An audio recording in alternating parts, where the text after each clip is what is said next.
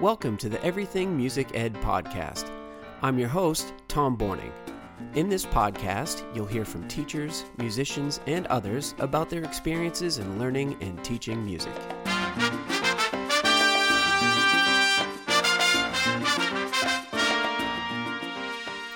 In today's episode, we talk with percussionist and recording artist Damon Grant.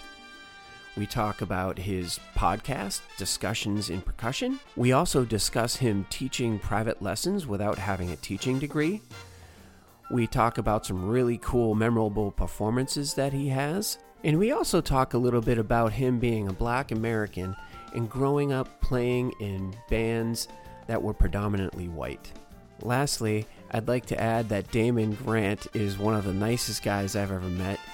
Even though I knew him years ago from college, he continually reaches out every year on my birthday with incredible nice messages on Facebook Messenger. And when I approached him about being on my podcast, he was very kind and gave me words of encouragement and also some very helpful and needed advice and tips. And so I just want to thank Damon very much for coming on the show, and I think you're really going to enjoy it.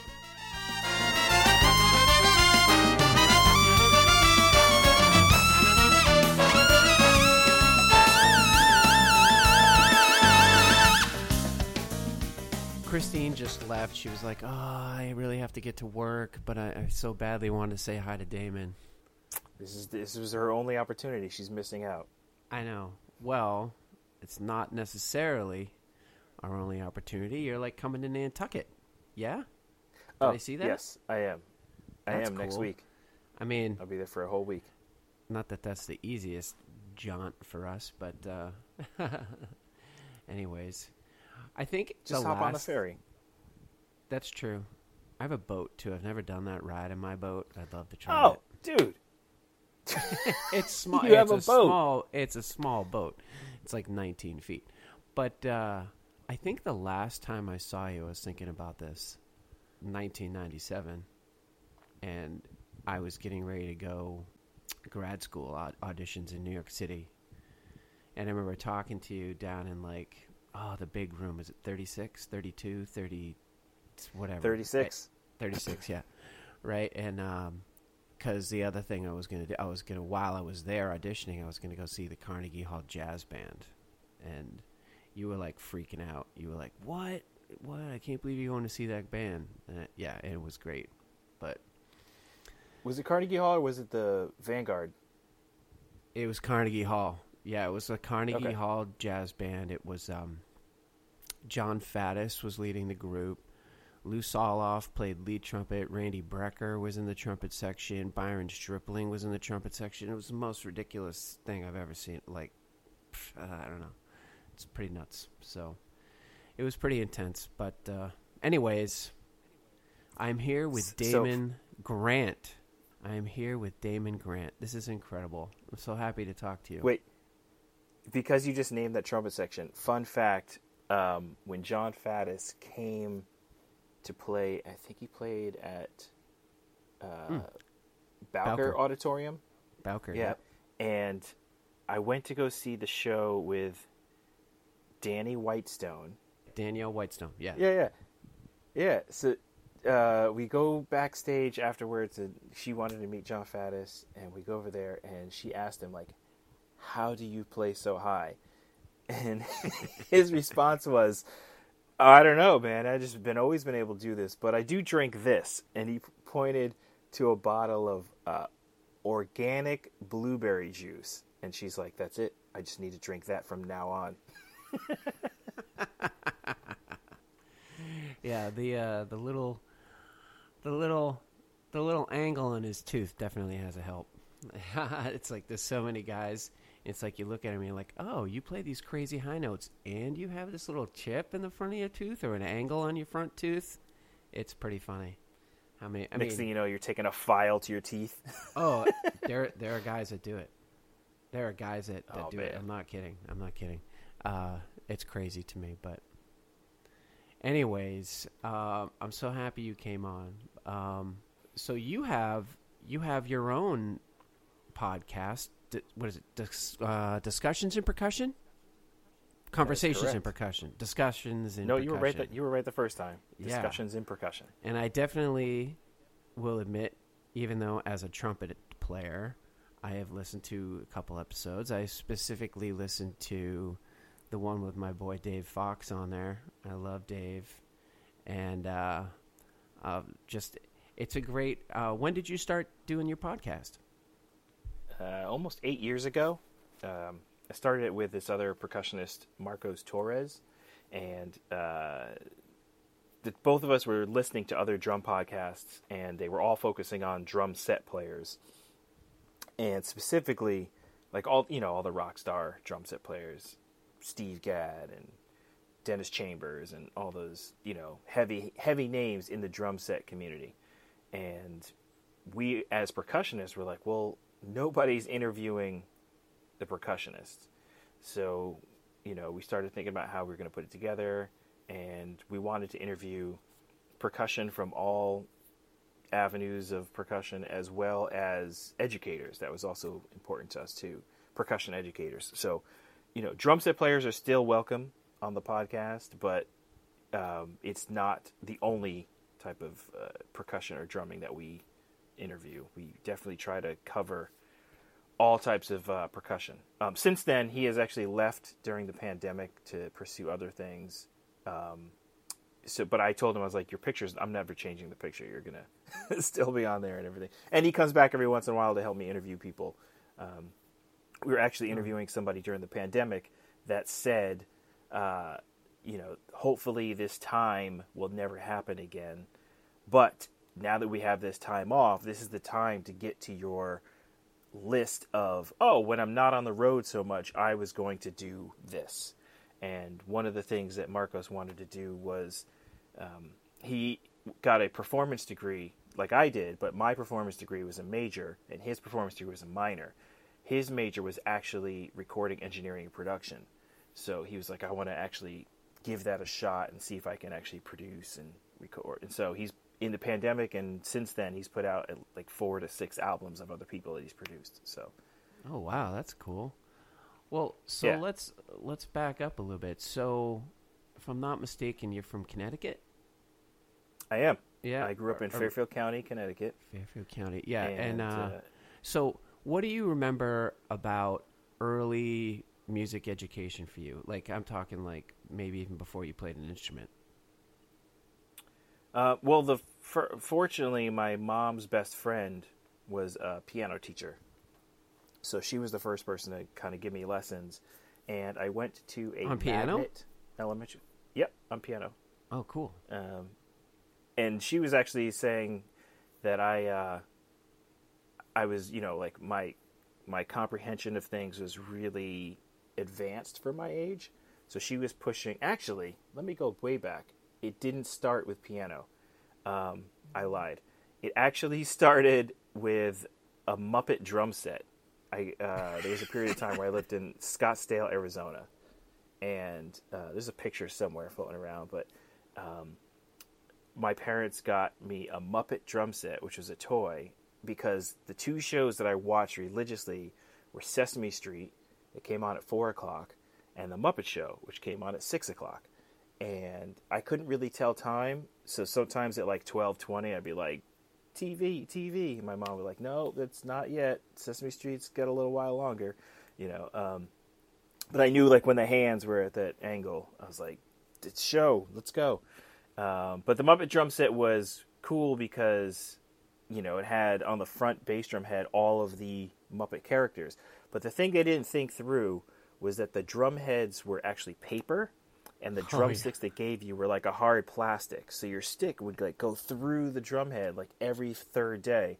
My mom said I would go get the tape, Scotch tape, and I would try to tape up the head. And then it just got to a point where it was like unsalvageable. They're like, all right, we got to get rid of this thing. That's when I switched over to piano, because my mom's best friend, Cassandra Eaton, was teaching piano. And she said that like I was really advanced for my age. So she wanted me to go to... How old was that? Like, how old did you do that? Probably 4, somewhere in 3 or 4. Oh, because I was in Scottsdale around 2 and 3. I came back, I think, at like the end of first grade. Is that like 5, 6? End of first grade? Yeah, 6. Yeah, so, first grade would be like 6, yeah. So that's when I came back, and I had tested really... Oh, so Cassandra was saying to my mom, I should check out this private school that she teaches at, and it was like this high-level private school, and I tested off the charts for everything, just all of the categories, and my mom was like, My mom and dad talked it over, and they're like, do we want to send him to this like advanced school, or do we want him to just be normal?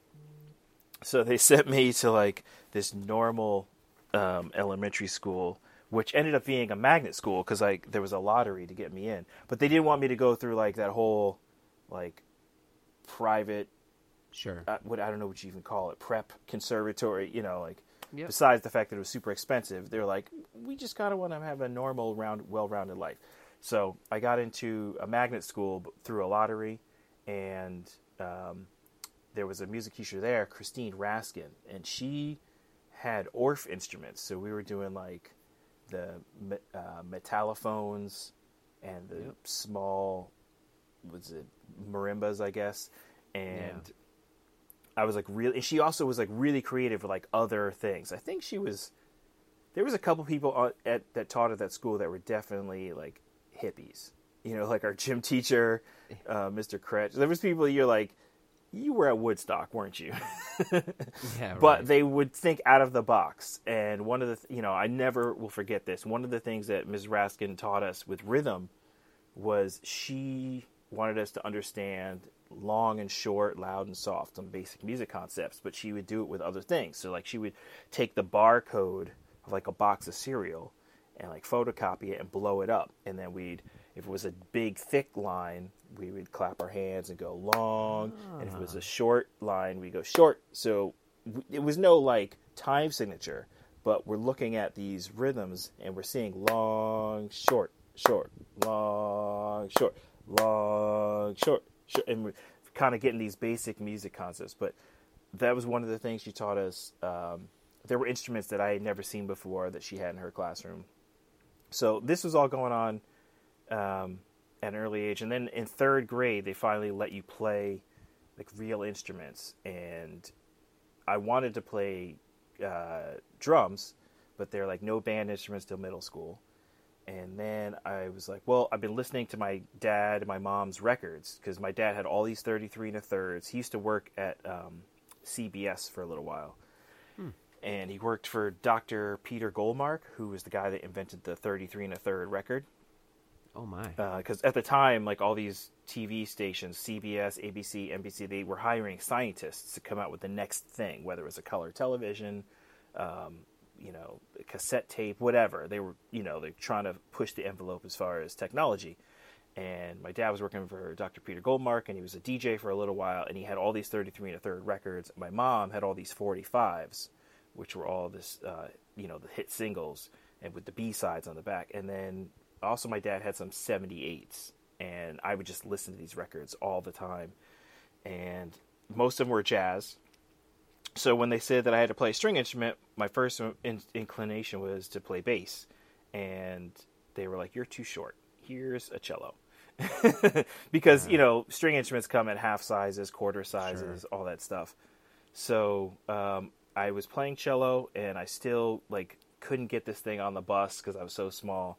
So they're like, why don't you think about violin? And my great-grandfather, who was a pastor from Jamaica, Kingston, he had a violin, and it was super, super old. And to the point where my violin teacher was like, this isn't a Stradivarius, but it's on that level, and you should get it appraised.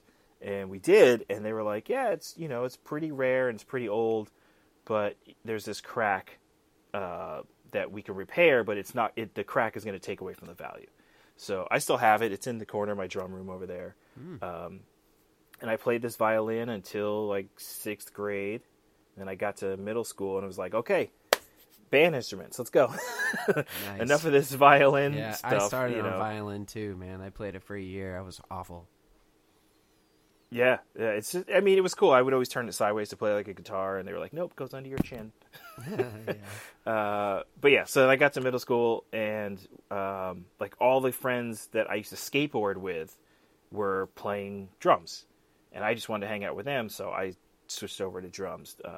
Bob Brewer was the band director there, and a friend of mine, Gerald Miles, who's still my best friend to this day.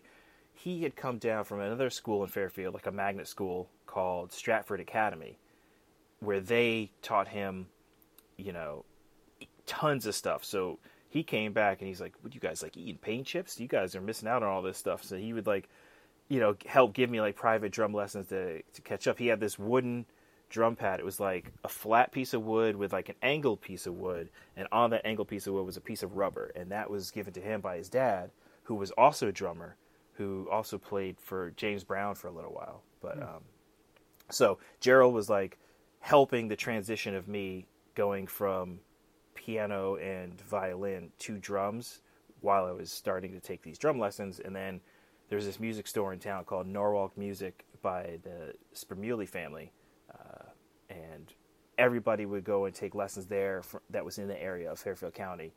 And a lot of the teachers that were teaching there were also playing like Ian Broadway, or just in New York City, and they would come up to the suburbs and teach lessons and stuff. So we didn't realize, but there was a lot of people in the Fairfield County area at that time that have gone on to do great things in music. Oh, that's cool. So Norwalk, so that's like a big marching band community, I believe, right? Is that where marching band sort of came in here? Yeah, around, well, it's middle school, because every year for Memorial Day, there'd be a parade, and all the middle schools and high schools would be in the parade. So even in middle school, you had to learn, you know, basic cadence, street beat, and some tunes. And the people from the high school, like the high school kids, would come and teach the middle schoolers to get ready for the parade. But the high school kids, they had actual staff and instructors. So when I got to high school, it was like, I actually didn't play in the marching band my freshman year, because I got into marine biology, and well, I've always been into science, but like I got heavy into marine biology and hepatology, which is reptiles, and my elective, I don't know why I chose art. I was into art. I still have like some artwork that I've made. I got into art, and I was into marine biology, and I started to volunteer at the local aquarium, which was the Maritime Aquarium.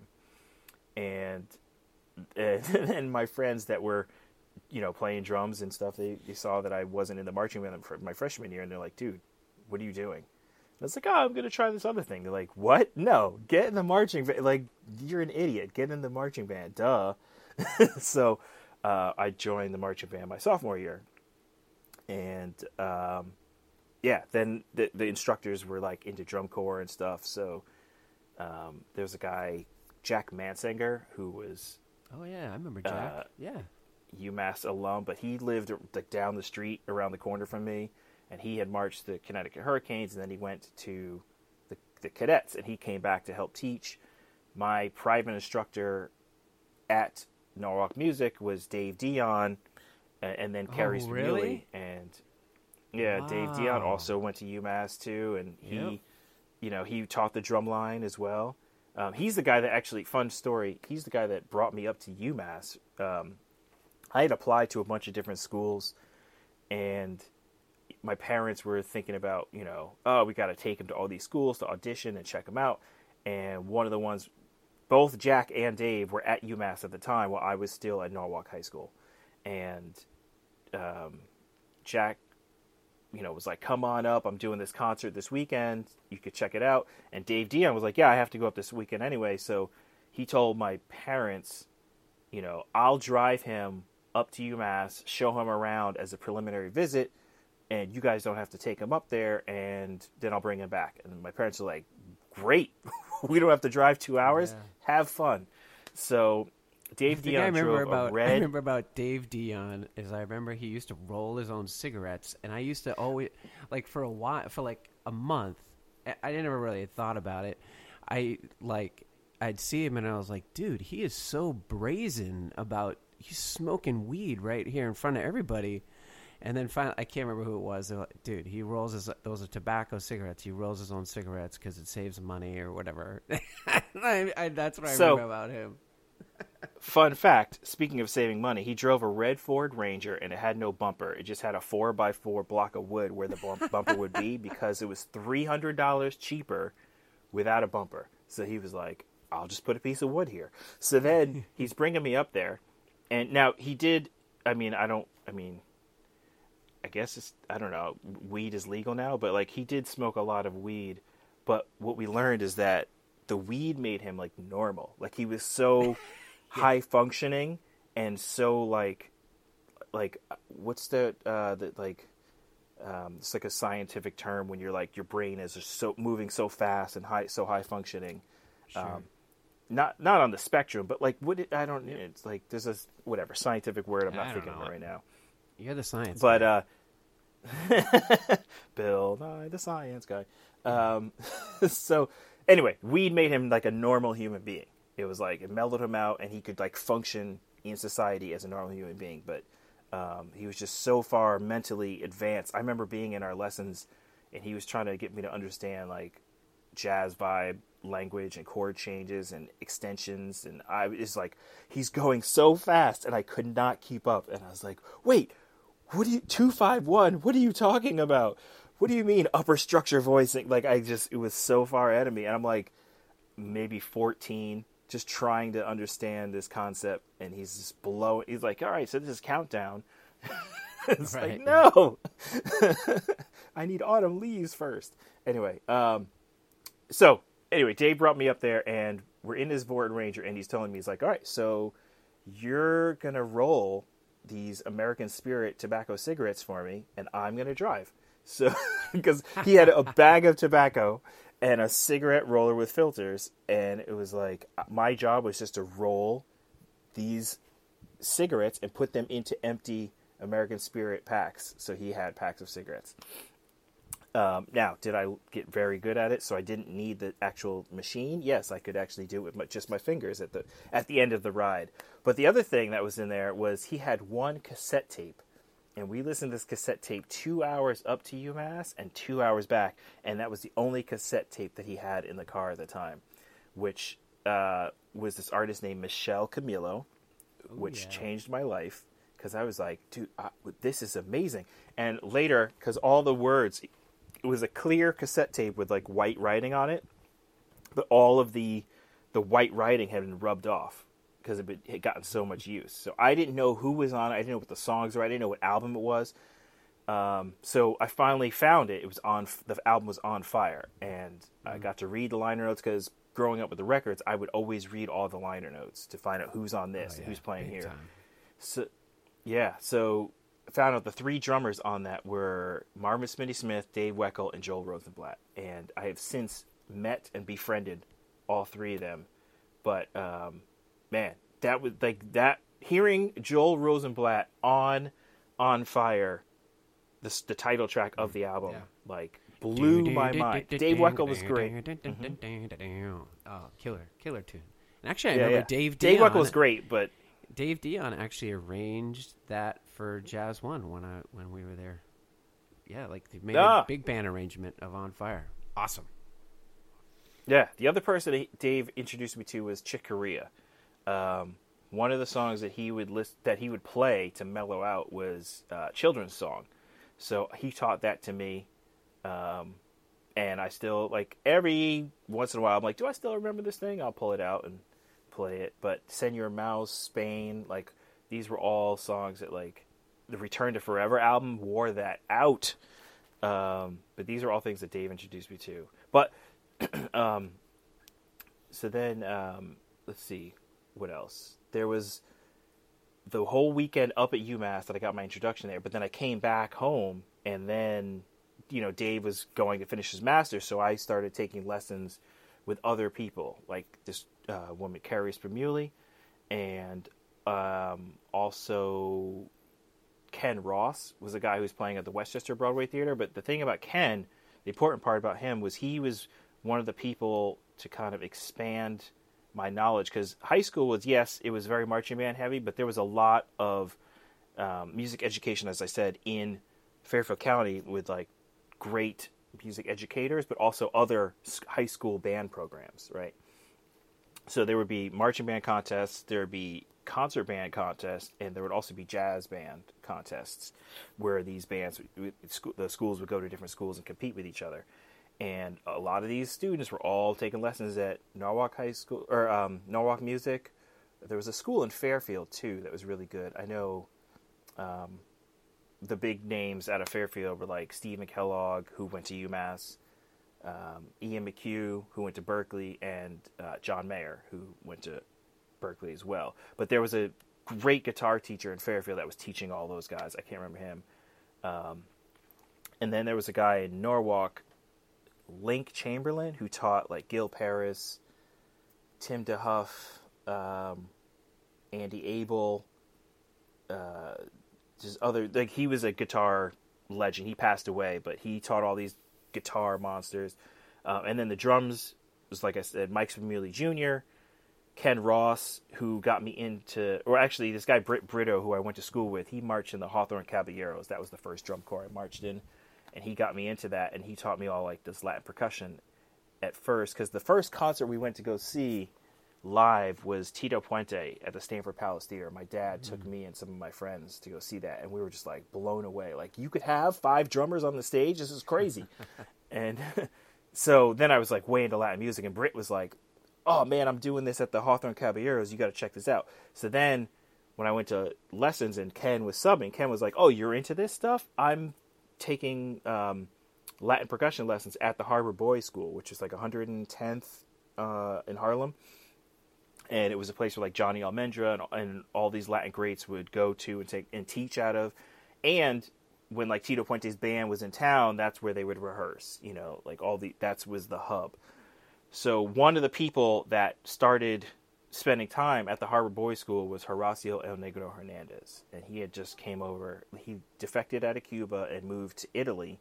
And then he had just come to New York City. So Ken got to meet him at an early point in his American career.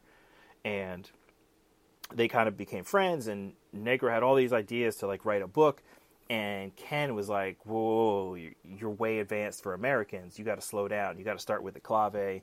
You got to break it down for them. So Ken started helping him organize the ideas for his book, which is now out. It's called Conversations in Clave. And Ken would print out pages from the book and bring them into our lessons. Like they would be a printout, be like, okay, today we're gonna learn Mozambique, and so that was like my first introduction to heavy Afro-Cuban stuff in high school. Oh, that's really cool, because I think that is really, you know, all I know about it is like I played in a merengue band and I played in a salsa band, but in each of those groups always would have at least 3 percussionists, and I was always blown away by all the different grooves that they had, and just like if I ever try to talk to somebody about like Latin rhythms or whatever, it's like over my head. Like there's so many different nuances in Latin percussion and the different rhythms and stuff. I'm like, wow, like I could never. I shouldn't say I could never.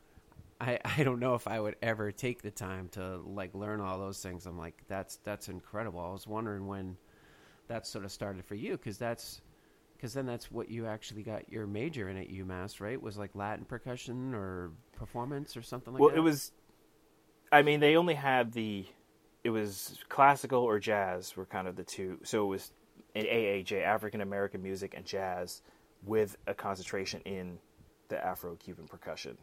I definitely went deep into that.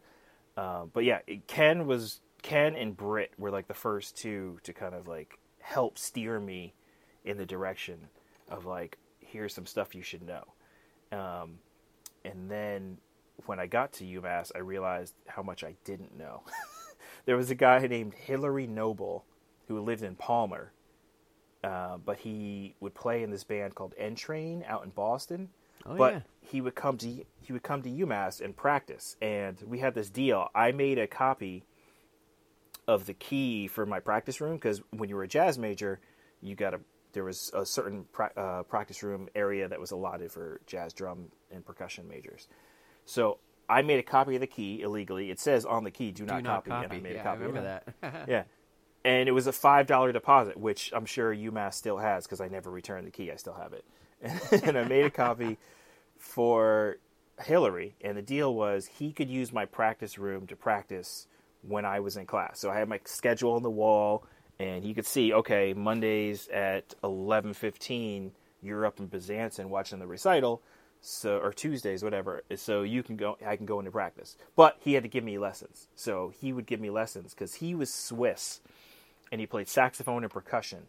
And because he was Swiss and not American, he was able to freely travel to Cuba, and he studied with one of the greats there, Tata Wines.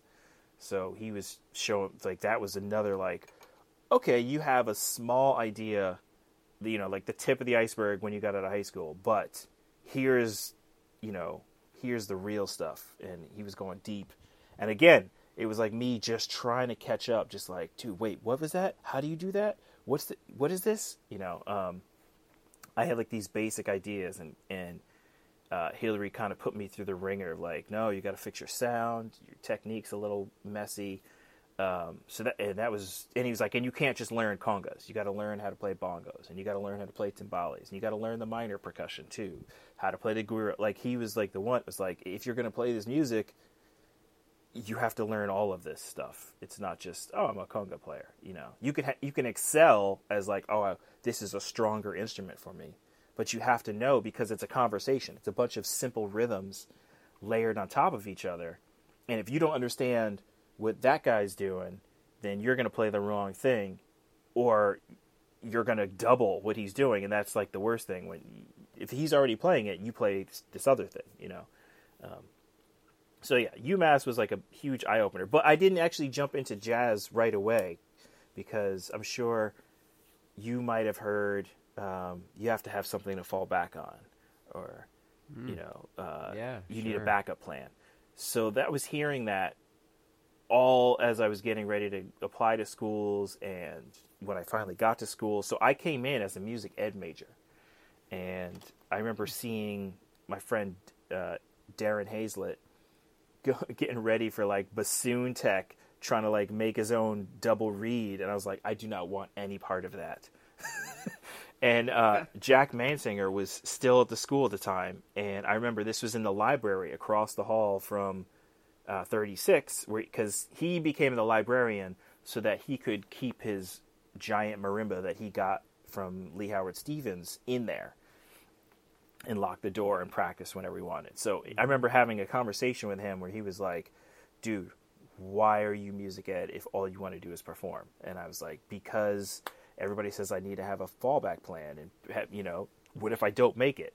And he's like, yeah, but right now you're spending 50% of your efforts on preparing to fail, and you're spending 50% of your efforts trying to succeed. He's like, you're not going to do well at either one of them. He's like, go upstairs, change the performance, give it all you got, and if you don't make it, then you can, figure out something else and regroup. He's like, you got plenty of time. He's like, now is not the time to be hedging your bets. So the next day, went upstairs to Helen Boyden, and I was like, I need to change my major. She's like, what are you right now? And I was like, music ed. She's like, well, what do you want to do? And I was like, perform. She's like, okay, you got to fill these forms out, and we'll switch you to performance. But the thing was, that was like the middle of the fall semester. So when the spring semester is coming up, there's all those classes, that are like, oh, well, you have to take the prerequisite in the fall. So I ended up just learning excerpts and practicing a ton in the spring, and taking some of like the gen ed, not gen eds as far as like English and science, but like harmony and theory and piano. Fortunately, I passed into harmony and theory and piano really far ahead, so it was okay. Like, I was placed into piano 3 like when I walked into the door. Oh, that's and great. I was in like harmony theory 2 when I walked into the door. And thanks to like Dave Dion, like I remember I worked at Sugar Jones, the cookie place. For the listeners that may not know, 549-5663. That was one of the numbers I had memorized. But the other one was DP-DO, 256-1616, 413. Yeah. Yeah. Yeah. Yeah. So it took I worked at years Sugar Jones to get that off my waistline. Yep. DP-DO. Yeah. There's one. My son went to RIT and they have a freaking DP-DO out there. I couldn't believe. I saw it and I was like, "Dude, have you got DP-DO?" He's like, "What is that?" I was like, "What?" Did you start salivating? No, yeah. You're like, oh. You start getting like the sweats. You're like, oh. Yeah. Oh my god. But yeah, so I worked at Sugar Jones, which was open from like 6 p.m. till 2 a.m. Right. So, and the guy that owned Sugar Jones also owned the bakery, the cafe above it, Claudia's Cafe. So from 5 a.m. till 6 p.m., the ovens would bake all of the stuff that the cafe needed. But then from 6 p.m. till 2 a.m., it was strictly cookies, quarts of milk, and Ben & Jerry's pints of ice cream. And we delivered it to your door for the listeners that may not know. So I would work until like 2 a.m. delivering cookies and making cookies. And then I'd have to roll into like 9:05 Harmony and Theory or like 8:05, whatever, 8:10. And I was like, I remember I had a deal with, I forget who my Harmony and Theory teacher was, but we had a deal because she knew I was working late. If I fell behind in like test scores and knowing where we are in the Harmony Theory stuff, I would have to be there on time. But as long as I could keep up, I could come in up to 15 to 20 minutes late every day we had this. And I remember I rolled into class like 35 minutes late one day, and Caitlin McDonald was sitting next to me, and she was like trying to wrap her head around secondary dominance, and the teacher was like, "Oh, David, thanks for joining us. Can you tell us the secondary dominant of this?" And I looked at the board and I was like, "Oh yeah, it's that." And she's like, "Good job." And like just to make sure that and Caitlin was like, "How did you do that? How did you walk in, miss the entire lesson, and know this answer?" Like, and I was like, "I don't know. It's coming easy to me now because of the foundation I had in high school or whatever." And that was like something that fortunately I was able to, like I said, when I switched to classical performance and you have to wait to take the class at time, I was already ahead of the schedule. So I had passed, up ahead in front of whatever. So now I switched to classical performance and now I'm just learning excerpts. They're like preparing me to like go into an orchestra. It's like, the Romeo and Juliet or excerpt, the Porgy and Bess excerpt. And what's the famous snare drum? Lieutenant Keiji. Lieutenant. Yeah, like what's it? There's a snare drum excerpt, and I'm screwing it up. It's okay because I don't even remember it at this point. All I'm playing is pop music these days. I couldn't even spell you a melodic minor scale right now. No, I'm kidding. I could. But like the fact that like it was like all these excerpts, and I hated it. I was like, I don't like this. And it was like 2 a.m. I was down in the percussion cage. And I was trying to memorize the magic flute on orchestra bells. And I snapped. And I was like, I can't do this anymore. Because the reason the magic flute is hard is because the melody changes ever so slightly by like 1/8 note as it goes through. It's like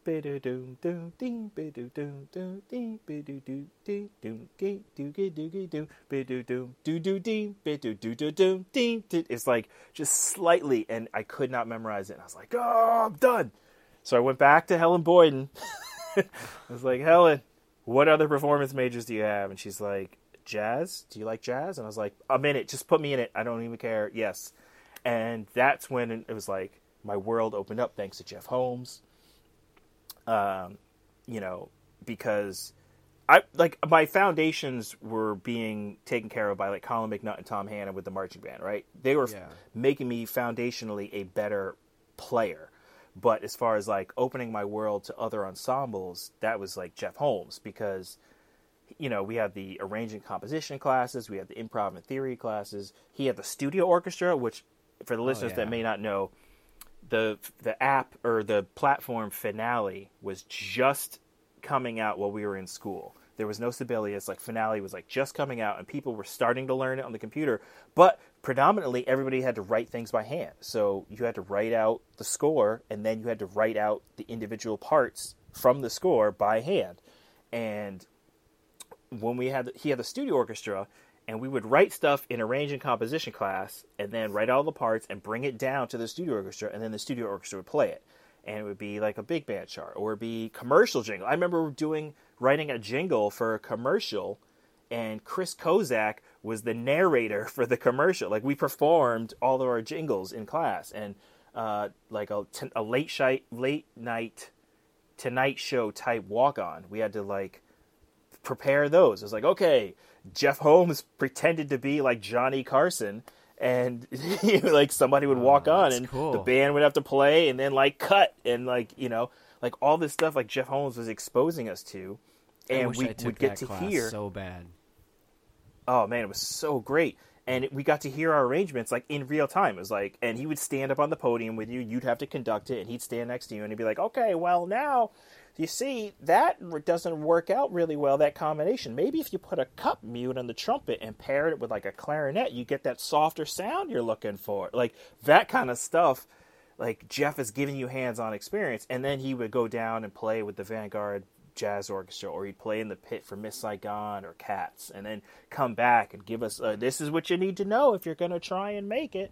Like that was what he would do. It was like, oh my God, I had no idea. And I remember years later when I came back to play at UMass with my later teacher, Stefan Harris.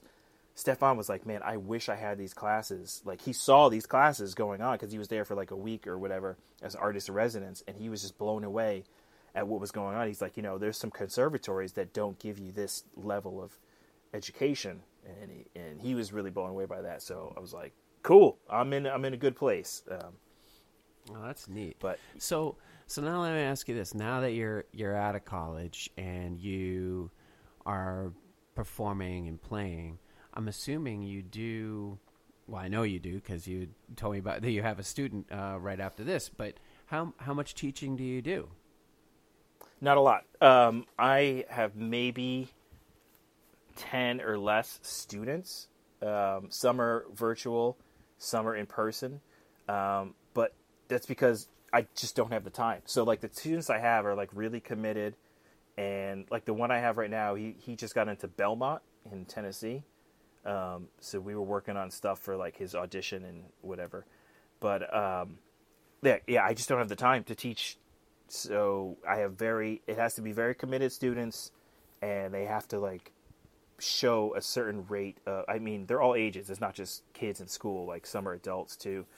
But because most of my time is spent either playing live or recording from home. Like right now, I know the listeners are listening.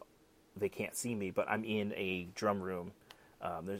If you go to like my Instagram page, there's pictures of it in there somewhere. But this is where I record. So a lot of people will send me tracks. I'll record right here, and I'll send it back.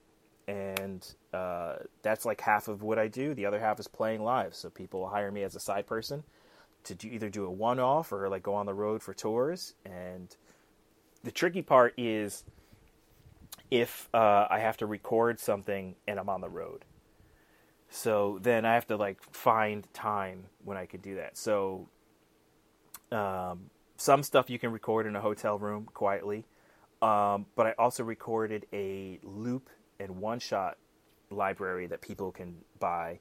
So I have all those files. So sometimes I can get away with doing like some drum programming in my hotel room with all the samples that I created of me playing my stuff. Oh, man. So, sometimes I can get away with that if it's like, oh, I can do this project while I'm on the road, or I can just contact the client and be like, when do you need this? I'll be back home at this point, and I can do it then or whatever. So that's the only tricky toss-up there. So, yeah, so I get you. Like, I know when I teach private lessons now, which is rare. In fact, for the last, 8 or 9 years, I only have like one student. And it's usually like whoever the real go-getter is in town, if there is one. Sometimes there isn't, and I don't teach private lessons, but because I teach lessons all day. That's what I do. So it's like me teaching private lessons. It's like, if you're not serious or if you're not prepared. In fact, I tell the high school kids, I'm like, if you're not prepared, send me a text and be like, yeah, I'm not going to be able to make it this week. I've been too busy. I've had tests. I've had to study for this. We had to go away or whatever. I don't care what the reason is. But as soon as you come to a lesson and you're not prepared and I'm miserable during the lesson, we will absolutely not be doing lessons anymore. And don't take it personally. I'm not mad at you, you know. And these kids are all like my favorite students. Lots of times I started them on the trumpet or whatever back in the day. But what I was going to ask a little bit is, like, when you do teach private lessons, do you just draw on experiences from, like, you getting lessons as a kid? Is, you know, because it is funny, because I think a lot of my private trumpet teacher growing up was awesome. He was an awesome teacher. Well, like, one of the best teachers I ever had. But he was a performance major at Boston Conservatory. I mean, played in 2 symphonies, you know, like, so I think a lot of people think, oh, well, you need that education degree or whatever. And like, do you ever feel like, oh, I wish I had an education degree when you're teaching private lessons? Or are you like, yeah, you know, I don't need it? Nope. No, I don't need it because I got hands-on teaching. So after I aged out of drum corps, like I marched for 7 years. I did Boston Crusaders, then the Cadets. I got asked to go back and help teach. I actually did Blast too. I remember that. I remember seeing you in Blast. I was like, what? Yeah. So after I got out of Blast, they actually asked me to do a little bit of consulting to help with the Afro-Cuban stuff, because some of the guys didn't know how to do the Afro-Cuban stuff. I remember staying up at some hotel super late with like Kit Chatham, just going over all the parts, and a couple of the other guys. Like I was one of the only people that could explain and teach that stuff. And then same thing with the drum corps. I got brought in to help out a few drum corps. I helped out the Cadets. I helped out the Crossmen. So I was thrown back into teaching because I was teaching way more lessons at the time, private lessons and stuff. And then every year, Tom Hannum would bring me back to teach with him at UMass's band camp. But like teaching with Tom and Colin McNutt is like a whole education in itself in how to teach. And he would explain, like, this is what needs to happen and this is why. And, he also gave a percussion arranging and composition class every other semester for a while, where he would go and open up his files and talk about why he wrote this, which was also a huge education thing, because he was like, this is why I wrote the way I wrote, and this is what it would teach them, and they needed to learn this so that I wrote this. You know, it's like, so, and that has helped me immensely. Like, Tom was like my second dad. He still is. And just having to teach with him every year, consistently, because then he also had me come back and write for the marimba band and come sometimes and teach that as well. So like I was learning how to teach from a master educator. So I didn't need to go and take, flute tech and, and then there were some books. I went and got some books. Like there was a book called Teaching Rhythm by, I think it's David Newell. It's got like a green cover. And this was a band director who had a band that couldn't play rhythmically well. And he was like, how come when I go to these wind band competitions, these other bands can play well? So he kind of broke down how to teach rhythm, and he associated it with a language. When you learn a language, they don't hand you the dictionary and be like, all right, here's all the words you need. Good luck. Like, it's an oral thing first. Like, you start by orally repeating, and then later on they show you what it is that you're saying. Like, if I'm like right here, phone. If I kept saying phone, and then I showed you phone, you're like, oh, that's a phone. So then you start to put together. So he started doing that with rhythms. He would just have people repeat rhythms and then show them what it looked like. And then sometimes you can associate those rhythms with things you already know. Like one of my teachers was animal names, so like quarter notes are cat, eighth notes are monkey, 2/16 and an eighth is billy goat, an eighth and 2/16 is anteater, 4/16 is alligator. But then when you go to triplets, that's a different thing. So it's hickory dickory, But so like those rhythms and that foundation was like huge because people will forgive wrong notes before they forgive rhythms.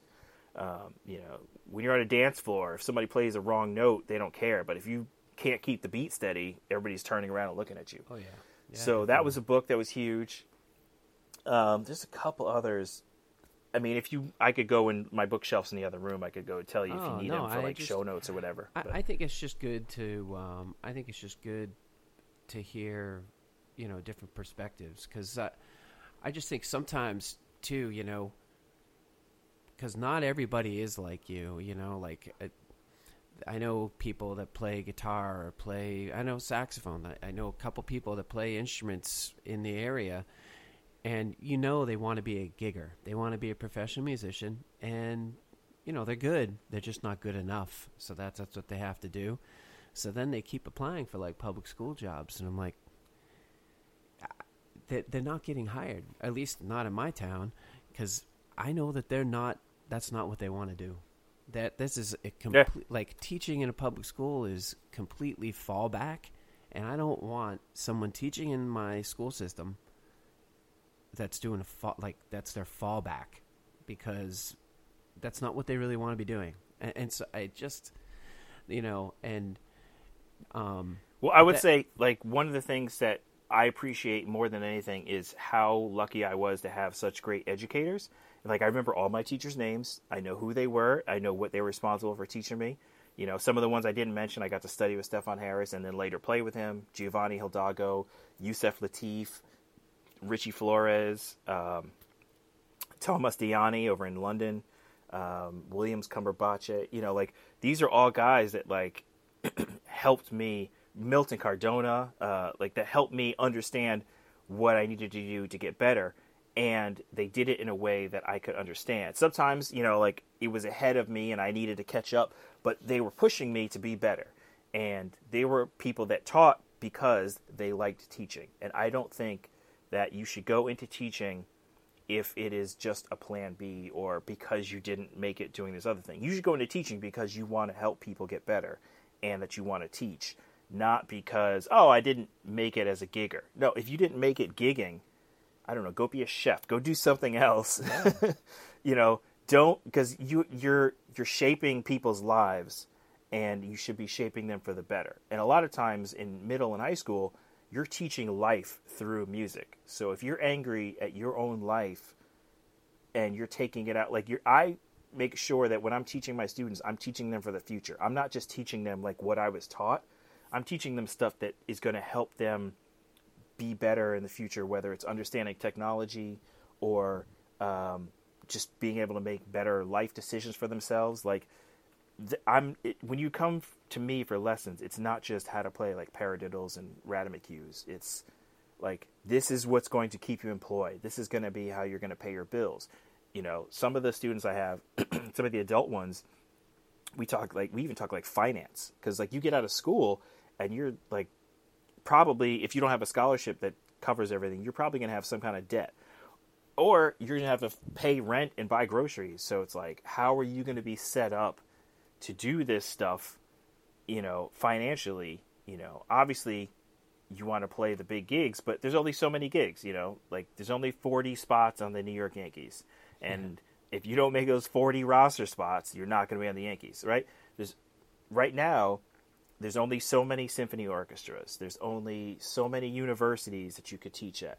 There's only, well, like, bands are different because you could create a new band tomorrow. That's kind of why I went into music as opposed to like baseball, because you could start a new band the next day. But will that band be successful? You know what I mean? As far as like right now, high profile gigs are things that like I'm kind of in the world of going after. And there's only a certain amount of like high profile artists, and only a certain amount of them bring out a percussionist instead of, you know, they all have drummers. Mm-hmm. Or sometimes if it's like hip hop and R&B, they'll just go out with a DJ and play to a track or whatever, you know. So yep. you have to think about like the future, like how can I be employed?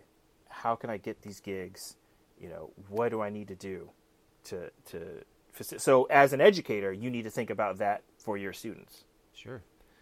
So during the podcast, your podcast with Dave Fox, you said something, and I think that this is definitely something that I think educators should hear your perspective on. You said when you were in the UMass marching band, you said, I'm going to mess it up, but you said something like, the UMass band was a sugar cookie and I was the chocolate chip. And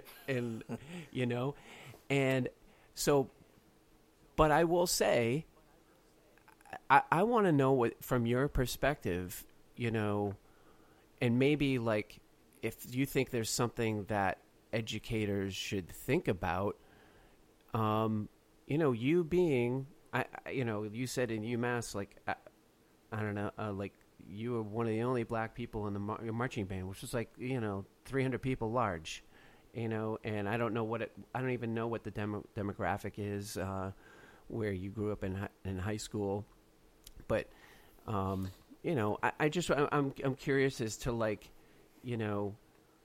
if you had any struggles with that, or if there's anything that you could put out to a teacher to be like, hey, something to consider. You know what I mean? Yeah. Well, first I will say representation matters, because I was fortunate. So in Fairfield County, Stanford and Norwalk are more of the quote unquote middle class towns, right? That's a lot of people that work in the other wealthy towns will live there. Bridgeport is another one, right? So if you have Fairfield County, and I would say Bridgeport, Stanford, Norwalk are kind of working class towns. And then surrounding it are just immense wealth: Greenwich, Darien, New Canaan, Fairfield, you name it, Southport, Westport, Wilton, Weston.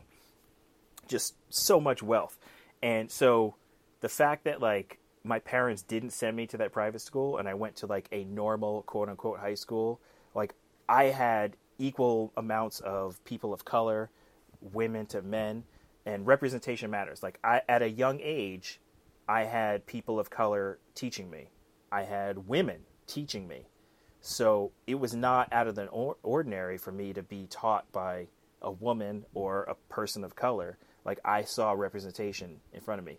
Whereas when I got to UMass, that was a university that was, I think was like, when I was there, it was like 2% were people of color, which is shameful, Meaning, but 2% in terms of student body or teaching staff?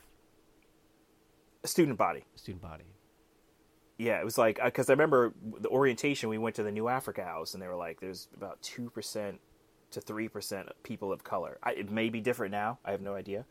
But it was like, it was a lot of Caucasians that I was surrounded by. And, growing up in Fairfield County, I knew how to associate when I was around a group of Caucasians, especially wealthy ones. And I knew how to associate when I was with friends of mine that might have grown up in the hood, and it was funny because to the people that were Caucasian that were super wealthy, they would look at me as like, oh, he's black, but he's one of the good ones, and then the people of my friends in the hood, they were like, we got to look out for you because we could tell that you're different and you're going to make it, so we're going to support you. Like, there was people I knew that were like in gangs, and they're like, no, we'll be cool with you, but you're going to succeed. You need to, like, I was, at a younger age, they made fun of a little bit that, like, I was not black enough for the black people. But I was not white enough for white people. Because I was educated, because I could speak clearly and use the right words and vocabulary. And so there was like a weird, and any friends of mine that were like black and nerdy know exactly what I'm talking about right now. So I will say representation matters, and seeing people that look like you in positions of authority and power is huge, not only for your confidence, but just like when Obama got elected president, I was like, I didn't even know this was possible. You know what I'm saying? Like, a black man as president in a house that was built by slaves. You know what I'm saying? Like, yeah. This is mind blowing to me. But like, certain things like that, people don't think about, like, you probably haven't had to have the talk with your family, if you even know what that is. Go for it. Yeah, you're looking at me like the talk is, what black parents will tell black people, black children about, like, when you go into a store, don't touch anything unless you're prepared to buy it. Don't put anything in your bag unless you are going to buy it because they'll think you're shoplifting. When you get pulled over by the police, crack your window, put your hands on the steering wheel or on the dashboard so that they can see, turn the inside light on. So, like, there's all kinds of things that you get talked to about if you're a person of color that Caucasian people don't have to deal with. And, like, that is what I'm saying. That representation matters. So when you have a teacher that looks like you, that has gone through that, and they're like, hey, I can help you, then that's huge in your spectrum of what is possible for you to achieve in your life. Well, that's great. Thanks so much for sharing that. Like, this is going to seem super lame that I even bring this up, but I remember when I was playing in a merengue band, and I remember there was just one, I don't know, for some reason there was one night in particular, I think it was maybe in New Haven, and I was the only white person in this club. And I spoke, and everybody's speaking Spanish, right, in there. And I remember feeling just that one night, and I remember how uncomfortable I felt and how out of place I was. And I remember, like, the next day talking to Christy, my wife, she was my girlfriend at the time, and being like,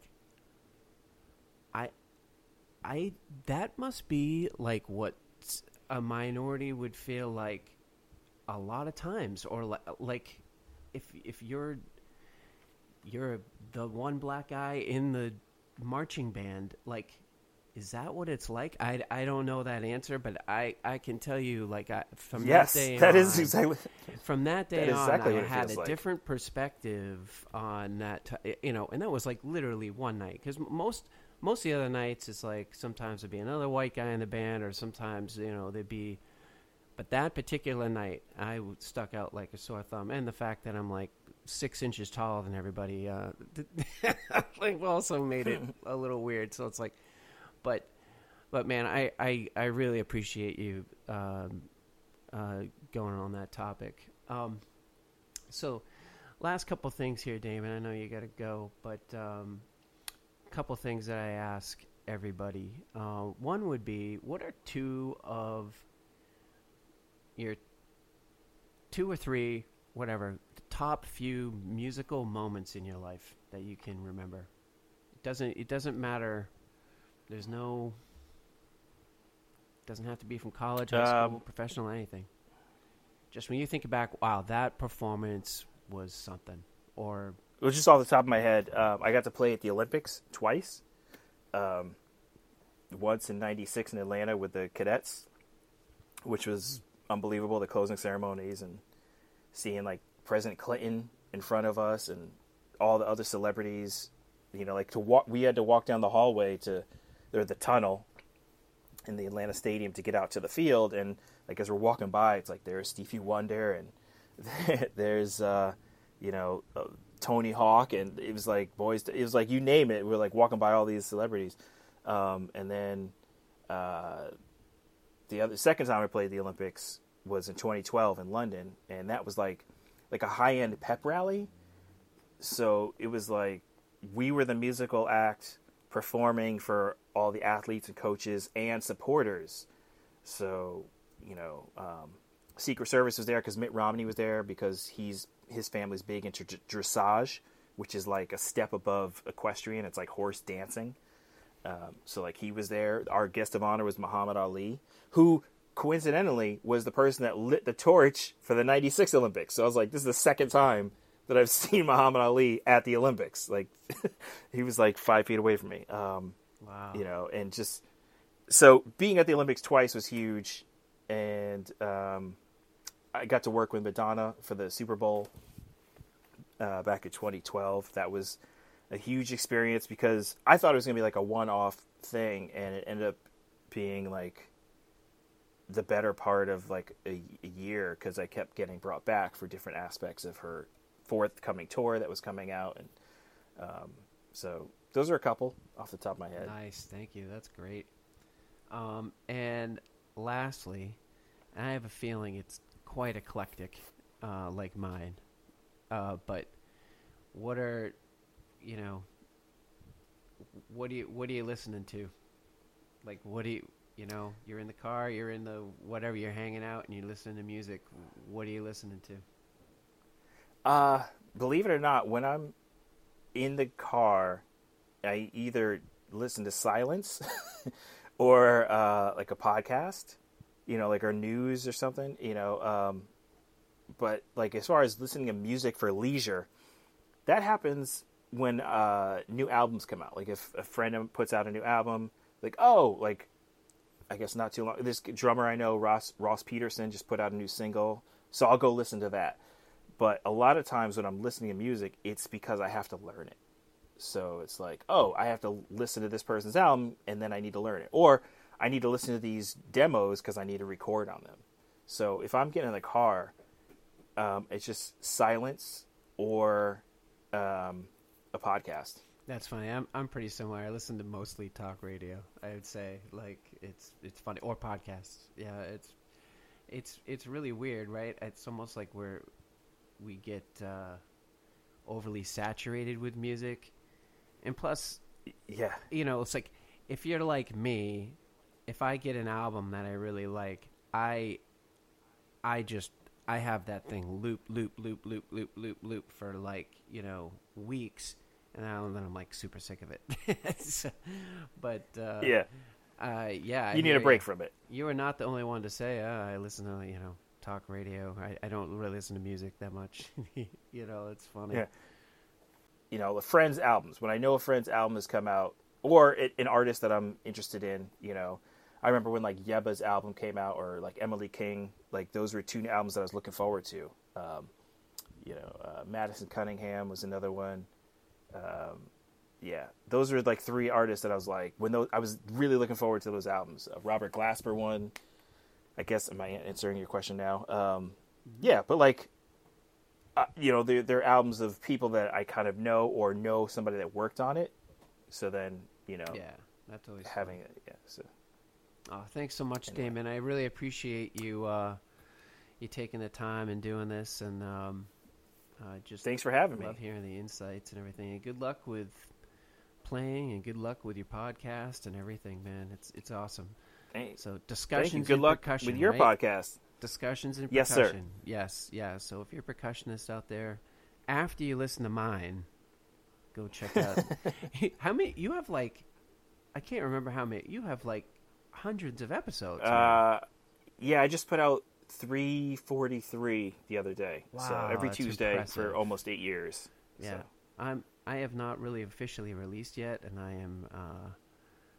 am under 10 at the moment. But I will say I have like 5 or 6 more that I'm recording in the next couple weeks, and officially will be launching soon. So we'll see. Yeah, well, if there's a preference, I would love to be episode 007. Let me think about like this for a second. when you. I don't know what number you're up to, but if you could make me 007. I swear, like, I actually think this is episode 8. I think this is the 8th. I think this is the 8th one, but it doesn't mean I'm going to put them out in order. Check your Venmo. Check your Venmo. That's funny. All right. Done deal, my friend. 007. I'm going to remember that. Thanks so much, Damon. Thanks for having me, Tom. Bye-bye.